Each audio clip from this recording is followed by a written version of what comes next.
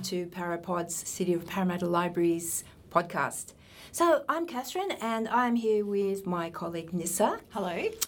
And look, today we've got a real rip-snorting edition. We're looking at Australian non-fiction, but actually really interesting reads. Nissa, explain what we're going to be talking about. Yeah, sure.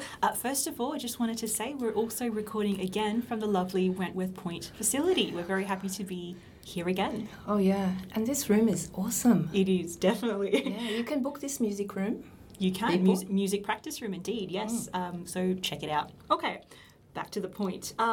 So the topic for today is going to be summer reads. This is the third and last episode in our summer series, and we're going to be talking, as Catherine said, about Australian non-fiction. The first book we're looking at is Buckley's Chance, the incredible true story of William Buckley and how he conquered a new world, by the journalist Gary Linnell. And it was published by Michael Joseph, which is an imprint of Penguin Random House, in October 2019. The next book we'll be looking at is incredibly topical, actually, Dark Emu. So it's Dark Emu, Aboriginal Australia and the Birth of Agriculture, published by Magabala Books. Apologies if that's not correct, in June 2018. So that book, Dark Emu, is actually the latest version of the original book, which was published in 2014, called Dark Emu: Black Seeds, Agriculture or Accident. After that, we'll be talking at Young Dark Emu: A Truer History, also by Bruce Pascoe. Sorry, I should have mentioned that before. It's by Bruce Pascoe, both of those books. So it's the younger version of that, also published by Magabala Books in June 2019, and that's aimed at those ages 10 and above. After that, we'll look at the book Tracks, which celebrates its 40th anniversary this year, and that was by Robin Davidson. The version we're looking at is, it was published by Bloomsbury in November 2017, but it was originally published in 1980 by Jonathan Cape. Finally, we'll just have a quick look at the Macquarie Atlas of Indigenous Australia, the second edition, which was published in August 2019, and it was edited by Bill Arthur, and Francis Morphy, and it was a collaborative publication of the ANU, ABS, and Macquarie Dictionary. So that's the plan, looking at several of these books for our non-fiction Australian reads. Catherine, over to you, as usual. Buckley's Chance. Oh, thanks, Nissa. Well, we've got a lot to get through, as you can see. Well, look, Australia Day is coming up. Now, Australia Day means different things to different people, but, you've got the first Australians, the first people, you've got the different waves of immigration. So when you look on the website, you can see that, Australia's in a good place in terms of being multicultural and sort of having, I think, a society that has got a lot to be proud of. But looking back and learning from the past is always a really good thing. So, Buckley's Chance, now, that title actually is a phrase in Australian, it's a slang. Yeah. Phrase actually, but funnily enough, it actually means that you don't have any chance. But this Buckley was an actual historic character, Nissa, and this particular Buckley. Now his first name was William Buckley, and he fought. He was obviously a British convict. He fought in the Napoleonic Wars. He was transported to Australia as so many thousands of convicts were. You had a British system that was so punitive that William Buckley basically was imprisoned, was sentenced to life as a convict in Australia for sort of taking a couple of rolls of cloth, I understand, and people were. In that time, the Mad King George was the king at the time, and he had sort of no truck with the ordinary people. They weren't even really considered as almost human beings. It was quite an appalling state of affairs, so the aristocracy ran amok and ruled. But anyway, as like all accidents in history, you have a small beginning, you have convicts coming to this country, and then, you have a society that evolves. But that is not to dismiss the people that were here previously, the first people. And actually, Buckley gets to Australia and escapes. He is like a sort of young man who's very tall in stature. He's very imposing, but he was a very sort of daring and brave sort of man. So he escaped out into the bush. It's an incredible story. Gary Linnell, beg your pardon, is actually an amazing journalist, because he doesn't just incorporate Buckley's story, but like a whole history of Australia. And not just Australia from the First Fleet period, but the First Peoples. He actually describes the other First Fleet, which was about 300 people who pushed off from probably somewhere like East Timor or West Timor and arrived on the northern part of Australia. Oh, wow. So he actually describes the history of the first Australians. So were they European, the people who pushed off that you said? No. They were the Indigenous people, the Australian Aborigines. Sure. Okay, wow. They were the origin of that culture that for 60,000 years and has inhabited Australia. Wow. So long before the First Fleeters, but actually, it's one of those reads that is like all-encompassing. It describes so many characters who had something to do with the first colonies, like for example, even Charles Darwin and the Journey of the Beagle. So if you buy into this book, you will have absolutely hours of fascinating information. Wow. That involves, the history of Australia, the First Fleet onwards, the history of William Buckley, which is really interesting. He was a survivor. He was 30 years in the bush. He was actually saved basically by an Indigenous tribe, who's married to an Indigenous woman. He had at least, one or several children. And somehow, after this 30 years, came in contact with white people and made contact and miraculously was able to re-emerge,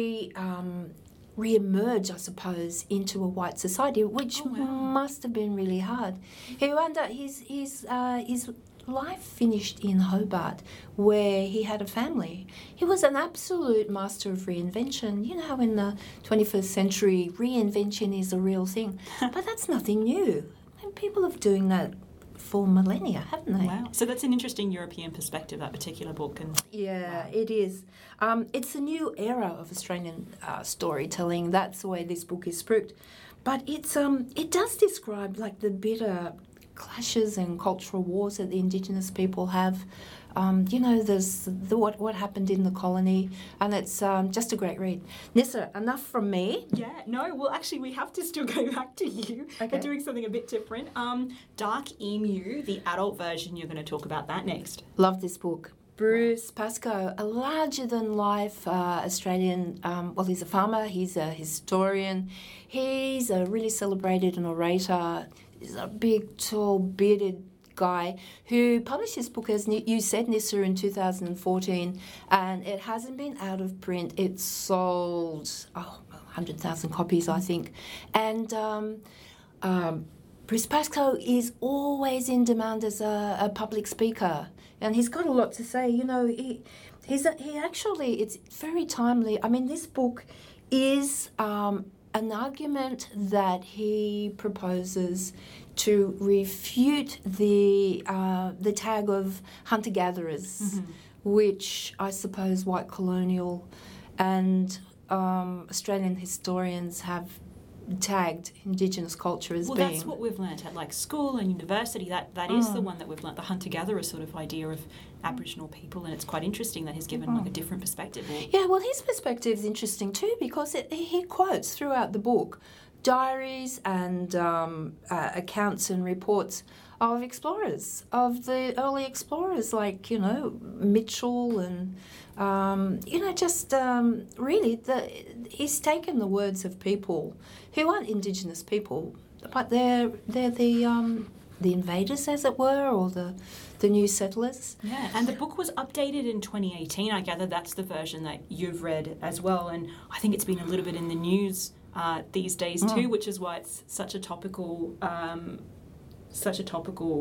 book. And I think we were talking about it earlier, and you mentioned that it won 2 New South Wales Premier Literary Awards in the same year. I think one for an Indigenous book and one for just a general book, and it was nominated by the public for the inaugural Parliamentary Book Club as well. I think it had the most nominations, so there's this groundswell of support for it. It's quite a popular book. It's in the news. There's a bit of controversy, of course, because there are certain elements and certain people in positions of power who don't agree with it and whatnot, but it's definitely something that's very topical. It's been acclaimed. Look, some of Bruce Pascoe's claims, I don't know, they might, sound as if they're exaggerated, but, to me it really rings true. I mean, he even credits the first people for basically inventing democracy and egalitarian societies, which I think is basically quite true. I mean, the Indigenous people have always extorted other, white Australians, not to fight over land. I mean, land is communally owned. There's like a deep connection to the land. The land has been sustainably, farmed, and because they did farm the land, they did have engineering projects, they had water and irrigation and dam projects. So it was a society that was complex in many, many ways. And it's interesting, at least it's an interesting perspective. It contributes to the academic argument by building up on sources and stuff like that. So if nothing else, for the fact that it gives us a fresh perspective at looking at history, I think it's interesting for that alone, and I think that's probably why it attracted so many people towards it. I wanted to quickly talk about the children's version. The children's version, Young Dark Emu, A Truer History. So that book was published in June 2019. It's a little bit more popular. A little bit more recent. And that is actually on the Premier's Reading Challenge list for those of you who have younger children or younger listeners. So it's the Premier's Reading Challenge 7 to 9. So that's an interesting book that people can read with their children or the children on their own. What I found really interesting about the book is that it wasn't pulling any punches. There was no sugarcoating about the argument that the author wanted to make. There was a sentence there, but the colonisers had no intention of respecting Aboriginal law and wholesale war broke out. So it's not wishy-washy. They just say, look, the colonisers did wrong, basically, and this is what they did wrong. Sheep don't come off very well, which I found interesting. You think of Australia and the land where I know they say like New Zealand has more sheep than people, but back in the day, the sheep industry, like the wool industry, was a huge deal in Australia. But I didn't realise that Australia rides on the sheep's back was the saying. Yeah, and all the sheep that were brought over, apparently they destroyed a lot of Indigenous crops such as yam daisies, cress, native grasses. And a lot of these native grasses, I think researchers estimate that over 140 grasses were harvested by Aboriginal people, and a lot of them were used to make things like for their grain and make bread, and it was just interesting how much, quite edible foodstuffs. Yeah, and they had their own way of farming, and I think there was an interesting description somewhere, how those paintings that were done back in the day by the very early explorers in Australia, and it was an Australian environment, but when it's described in an art book, the description underneath is usually, oh look, they imagined, it's set in Australia, but they imagined an English scene, which is why you've got what looks like farms and harvests and stuff like that. But the argument I think the author makes is that no, actually that was true. He wasn't superimposing a British scene on an Australian environment. That is what it looked like because these places were farmed. They had evidence of farming and things that you wouldn't normally associate with Aboriginal people. Well, farming implements have been found, definitely. And really, and it has been, up until recently, quite dismissed. Yeah, and aquaculture. Aquaculture, is that the right term? With fishing traps and stuff. There was evidence of that. And he uses, like you said, a lot of evidence, not just of Indigenous sources, but, you know, a lot of European ones as well. People like Charles Sturt, like a lot of what they said about the practices that they saw, he uses that to construct this argument and this sort of different version of history. And I really like how he does that in this book. It's aimed at a younger audience, but it's not wishy-washy, which is what I like. His matter of fact is like, yep, this is what happened, this is the version of history that is. Yes, it may not be pleasant, or it may not be the version that you've heard elsewhere, but this is the argument as I see it, and this is the evidence that I've got. So I really like it. It's totally worth checking out, I think. Look, definitely both versions are absolutely amazing. And, you know, it's quite timely, you know, with the bushfires, the fact that Australia has to become more sustainable. Bruce Pascoe says we're facing a pivotal moment of history, and we will think of this era of change in Australia. And this is the moment that we change our minds about this country and how we, treat this country. And this is, he says, the moment when we will become real Australians, when, you know, we can respect our country in the way that the Indigenous people did for so many years. Definitely, yeah. And just last thing I'd say, the best thing about Young Dark Emu is also the artwork. I think people will enjoy looking at the artwork while they're also reading the book. Yeah. Going on to Tracks. Oh, Tracks. So Tracks is a book you wanted to talk about, Catherine. 40 years this year. You know what, Nissa, I absolutely loved this book when I first read it some years ago. And, you know, it just tells the story of Robin Davidson, its biography, as a young woman who goes up to Darwin, where a lot is happening in the 1970s in Darwin, because the land rights movement is beginning. You know, Indigenous people are not being treated very well at all by their brethren, their other Darwinians. They're really treated as second-class citizens. And Robin Davidson makes a point of sort of commenting, you know, her observation of that period is really, really interesting. But in any event, she stays there for some time. She learns how to manage a herd of camels. And her dream is, it's a quest novel. It's a non-fiction autobiography. So it's a story about her wishing to be free and wishing to make this journey from Darwin across the desert to the coast. Okay, to Western Australia, basically. And indeed she does it, and she does it on her own. It's a solo journey, apart from a small section when she has Eddie, an Indigenous man, sort of accompany her. But he sort of stops off at a certain point. But he does teach her things more by not so much, you know, it's not in a didactic way, but, you know, she observes what Eddie is doing. She has little Diggity, her dog, you know, with her. It's just such an amazing story for its time. You know, it caught the imagination. It was almost mythic. You know, there were news reports about sightings of this woman on leading, you know, a team of camels on horseback, on sort of camelback. And actually the photographs that Rick Smolan from the National Geographic took are absolutely astonishing. They are mythic. You know, just look at them within the book. And the most recent edition actually has some photographs of Robin and Rick together. So the story is a quest, it's a journey, it's a challenge story, it's kind of a bit of a love story. And there was a 2013 movie edition as well, right? We've got the DVD in the library, I believe, with the Australian actress Mia Wasikowska. Yeah, that's actually a decent version Adam of Tracks. Driver, I think. Adam Driver, the guy from the TV series Girls and his Ben Solo and all the Star Wars movies. I think he plays the photojournalist you just mentioned. He does. That was a really decent version. But this book has been in print forever, since the 1980s. You know, that women that read it years ago give it to their children.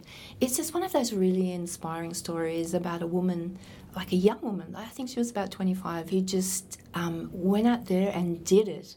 But it's a story of such courage and daring. It's just, and it's true. Got to read it. and some of the ways you can read it. The library, of course, has the paperback versions and it has large print versions, but it also has both the e-audio.